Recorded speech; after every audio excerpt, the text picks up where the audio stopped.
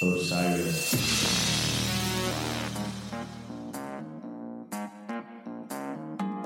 Fasten your seatbelts. It's going to be a bumpy night.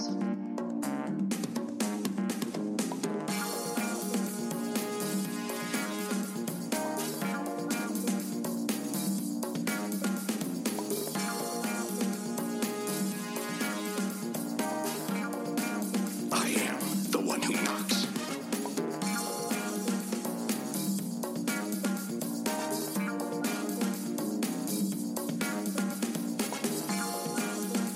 You come at the king, you best not miss.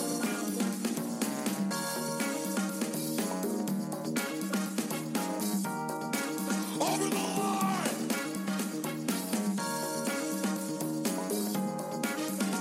Well, I'm a mushroom five-laying motherfucker.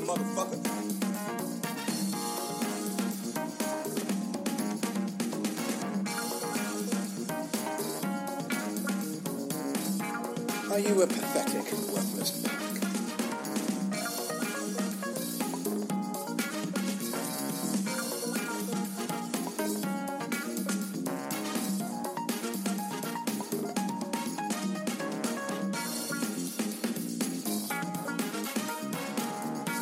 Welcome to the party, pal. Welcome to The Party Pal, the mind-bending film and television podcast you didn't know you needed. Just Mike here today, and I have a fascinating episode for you, a terse one, what our friends at the Helping Friendly podcast would call a quick hit, but one I'm thrilled about, where we dive into Chasing the Moon, a PBS film by Robert Stone, who we are lucky enough to have on the program here today. I'm pumped about this. Chasing the Moon reimagines the race to the moon for a new generation, upending much of the conventional mythology surrounding the effort. The docuseries, which is brought to you in 3 two-hour parts, is brimming with previously overlooked and lost archival material. The footage is just jaw-dropping. The focus goes well beyond the typical baby boomer nostalgia and nationalism that generally comprises the narrative of the space race with the Soviet Union and the Apollo 11 landing. Instead, it delves into the scientific innovation, the political calculation, the media spectacle, and the personal drama of all those involved, putting the entire engrossing time period in perfect context. I was deeply affected by Robert's film and found it entirely eye-opening. Due to when I was born, I wasn't privy to this exciting period of time in America and across the globe, and I truly never understood how dramatic and consuming the entire thing must have been, until now. If you're my age, just starting my 40s, or younger, Chasing the Moon allows us to understand the intensity, scope, and the importance of the space race, and better yet, the science and spectacle the entire thing was built upon. Ultimately, Chasing the Moon is profoundly inspiring, as it shows plainly what humankind is capable of when we work together towards an important goal. Honestly, it gave me hope. As the world faces the challenge that is climate change, I always wonder if we can confront that challenge, and unbelievably, Chasing the Moon made me believe that we possibly can. So before we go any further, just a reminder that Welcome to the Party Pal is part of the Osiris Podcast Network. Osiris is a global community connecting passionate fans with podcasts and experiences about artists and topics they love. Go to osirispod.com to see all the podcasts, events, and other varying content they have to offer. That's osirispod.com. So I feel really privileged to get the opportunity to share this interview with Robert, as not only is he a tremendous filmmaker whose work is more often than not socially conscious and important, but Chasing the Moon was truly a passion project of his, and it undoubtedly will persist as a pivotal recounting of a monumental period of time where humans turned to the sky and dramatically did the impossible. Due to some podcaster error, the first few minutes of Robert and my discussion are cut off, where he was talking about watching the moon landing as a child, and he can simultaneously see the moon outside his window, and it really struck him. It hit him hard, and around that same time, he saw Stanley Kubrick's 2001 A Space Odyssey, and the combination of the two, the Apollo 11 landing and 2001, was what led him to want to become a filmmaker in the first place, which is just awesome. And that's where we step foot into this interview with Robert Stone as he rehashes the moon landing and 2001 and how that led him to where he is today. the idea that a film could be about cosmic things like, the future of humanity and why are we here, it was beyond like just simple entertainment that I was used to. And I became obsessed with Stanley Kubrick, and my mom was kind of a film freak, and she told me all about him and told me about these other movies he made. And I within about a year, I appropriated the family Super 8 camera and started making movies with my friends. And interestingly enough, with this Super 8 camera kit that my mother had been given for Christmas came with a little 5-minute NASA film in Super 8 about Apollo 8. Whoa. And the first, there was a little editor thing, was the splicer and a little rewind thing, and the first thing I ever cut for film was re-editing this NASA film when I was 10 years old. Wow, that's crazy. I know. So it's the whole thing's pretty deep-rooted in me. Yeah, absolutely. Yeah. The personal project in the way. Wow, yes, very much That's so. completely full circle. That's wild. So I'm curious a little bit about the aim of the film when you started making it. I saw that kind of the idea was to turn on its head the conventional stories about the moon landing, and I was wondering how so.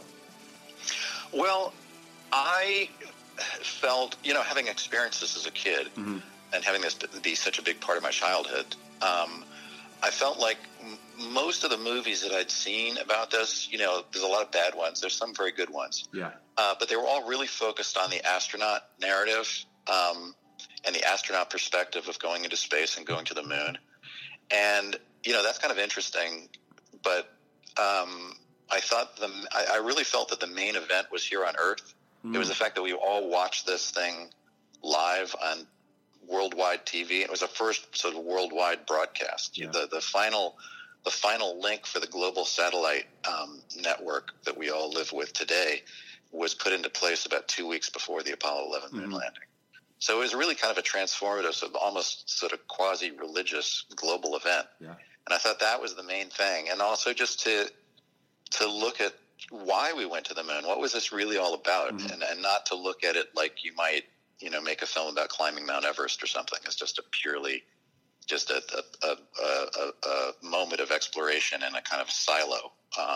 I think the whole context in which it took place is fascinating and really explains why we did it. Yeah. So that was the impetus for doing it. Yeah, Chase. I mean, it definitely it puts into context the entire thing, which is in remarkable depth, which is amazing. And it's clear you were telling the story not just of the mission and what was happening globally, the phenomenon, but also telling the story of how the Apollo mission story was told. Kind of this behind the scenes look at the media. I thought that was fascinating. That had to be something that was important to tell for you. I mean, $1 million spent in production in the moon landing alone and all those facets. Well, that is the story. Yeah. Like it was conceived by Kennedy as a vehicle for projecting America's power and prestige, and saying, and the Russians were doing the same thing, saying, hey, our country and our system of government and everything is leading the world into this grand future, and obviously the going into space and sending people to the moon was symbolic of being on the cutting edge of technology and human destiny. So it was the whole media aspect, how this whole project was sold to the American public and sold to the world, was the story. Yeah. This was a war of visual imagery, really. Yeah, that's why I spent so much time dealing with that. Yeah, that was fascinating. It's something I never thought about, honestly, when I think about the whole the time period and the Apollo mission. I need to talk about the level of research here, and I know you worked with researcher, is it Alan Andres? Yes. So you guys must have put in some work to bring this to life. There's a lot of research, a lot of, this is really in-depth, the project. Well, we spent 2 years researching this before we ever even started to cut anything. Mm-hmm. So it was a massive effort just to find things that people hadn't seen before, go into places, archives that people hadn't looked at before. I think we sourced over 100 different archives for the series. So, I mean, we used a lot of NASA footage, and even the NASA footage, we found stuff nobody had ever seen before, but we went way beyond that. The most interesting things are the things that are not in the NASA collection and that had been kind of overlooked. I think because there's this amazing NASA collection and it's free and it's beautiful, like that's been the well that most filmmakers have just gone to again and again. Yeah. But it's by doing that, you kind of miss the context and this other sort of cultural and social political thing that's going on, swirling around this amazing mission into space. Yeah, the bounty of footage was unbelievable. I mean, it's great. So a lot of that was from NASA? A lot of it's from NASA, but there's a lot of it from other places as well. There's even that point where you're, it's just crazy with all the different levels of where the footage you're getting. There's that point where JFK and John Glenn are water skiing together. That blew my mind a little bit. Yeah, that's that's a JFK home movie. Yeah. That's crazy. So I felt like the docuseries kind of pulse with this message of unity of what humankind is capable of when they work together for a singular purpose, which I found kind of inspiring in this day and age. But I was wondering if that was one of the takeaways you hoped for the docuseries, or if there were any takeaways you hoped we all walk from after watching. Oh, absolutely. I think that is the takeaway. But I guess I wanted to pull this whole story out of the kind of haze of nostalgia, of baby boomer nostalgia, because there is kind of an element to this story in the way that it's been told over the years of, we were great once and we're not great anymore. Yeah. And, we could do this thing a long time ago because we were somehow better than we are today. We're more unified. And that's just so not true. Yep. Like we were as polarized and divided in the late 60s, maybe even more so than we are today. And yet this incredible thing that we all joined together, and it was across party lines, really inspired us to have hope in the future. Whether you were, even among people who were against the space program, it symbolized this sense that we could really accomplish anything, and we could pull together and do things. And so that's what I really wanted to try to get across to people who, like yourself, who were too young to remember this, too young to be there, and are facing a world in which a lot of people have really kind of given up hope in the future. Absolutely. I actually liked that it felt divorced from the intense nationalism that kind of just it really it takes the narrative of this story so often. Right. Yeah. That's good. I'm glad you saw that. Yeah. So there's a companion book for this, right? I haven't got a hold of this yet. Chasing the Moon, the People, the Politics, and the Promise. What does that have to offer? Well, as we were doing all the research, we realized that we just come across so many new stories. And that really was one of the biggest surprises to us, is just how much new material there is and that's just been overlooked. And it was way more than we could ever fit into a film, even a 6-hour film. Yeah. And so we thought, well, let's do a book, but let's not do like a kind of a companion book in the normal sense where it's just kind of a reiteration of the movie. Let's actually write a book where we take the stories that might not have been visual and where there might not have been a lot of film and emphasize different characters and different storylines in this book. So it's really like it's a book to read that's a companion. It follows the same story. There's a lot of overlap. It really holds together as its own thing. It's not like a kind of a Ken Burns companion book sort of thing. Oh, that's fantastic. I need to get a hold of that. Kind of to close down a little bit, I'm kind of curious what you feel about the state of the space program now, or just kind of, looking at it, through this lens of after celebrating and the 50th anniversary of Apollo 11. What do you feel about the state of everything right now? Well, I think the space program is still incredibly inspiring to young people. And it's amazing to me that NASA is still considered cool, like and respected as an institution, which is a rare thing these days. I mean, kids still walk around with like NASA patches on their pants and Apollo 11 badges and stuff. So there's still this inspiring narrative that people cling to and are really it's a magical thing. And I really think it's about, as I was saying earlier, it's about this sense of optimism and hope in the future, and believing in the future.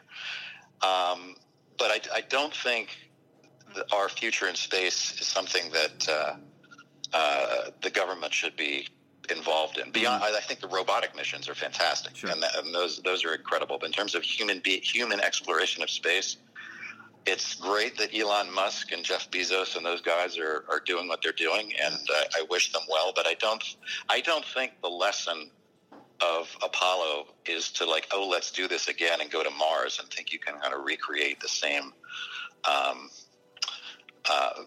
sense of participation and fascination that we all had then, because a lot of that was just about leaving the Earth for the first time. It's like that. And it was all in this context of the moment. I think the lesson is let's get off our ass and fix climate change, frankly. Honestly, I was going to bring it there, and Yeah. there's I did an intro for this already, and it's that's what I'm talking about. The idea that if we look at this one thing that we need to fix, when we do work together as humans, humankind working together, we can get it done, and that's I took that home from Chasing the Moon. It's totally true. I'd say it sounds trite. If we can put a man on the moon, why can't we? Blah, blah, blah, right? Yep. But it's totally true. When Kennedy said we're going to put a man on the moon by the end of the decade, it was absolutely impossible. Totally. Nobody knew how to do it. But he set this deadline. The money was appropriated, and they worked diligently over the better part of a decade to sustain political and public support for the whole thing, and they got it done. And I think that's a great lesson, not for going to Mars, but for doing a whole host of other things here on Earth. Absolutely. Wow. Because Jimmy Chills, when you said climate change, because I was actually thinking it. I mean, the words are not even mentioned in Chasing the Moon, obviously, but it's something the entire time. Like, wow, if we can band together for this, we can band together for anything. So, hey, Robert, thank you so much. Honestly, Chasing the Moon was deeply eye-opening for me. It was moving, and I'm thrilled to have the chance to talk to you about it. Great. Thanks a lot. Thanks for having me.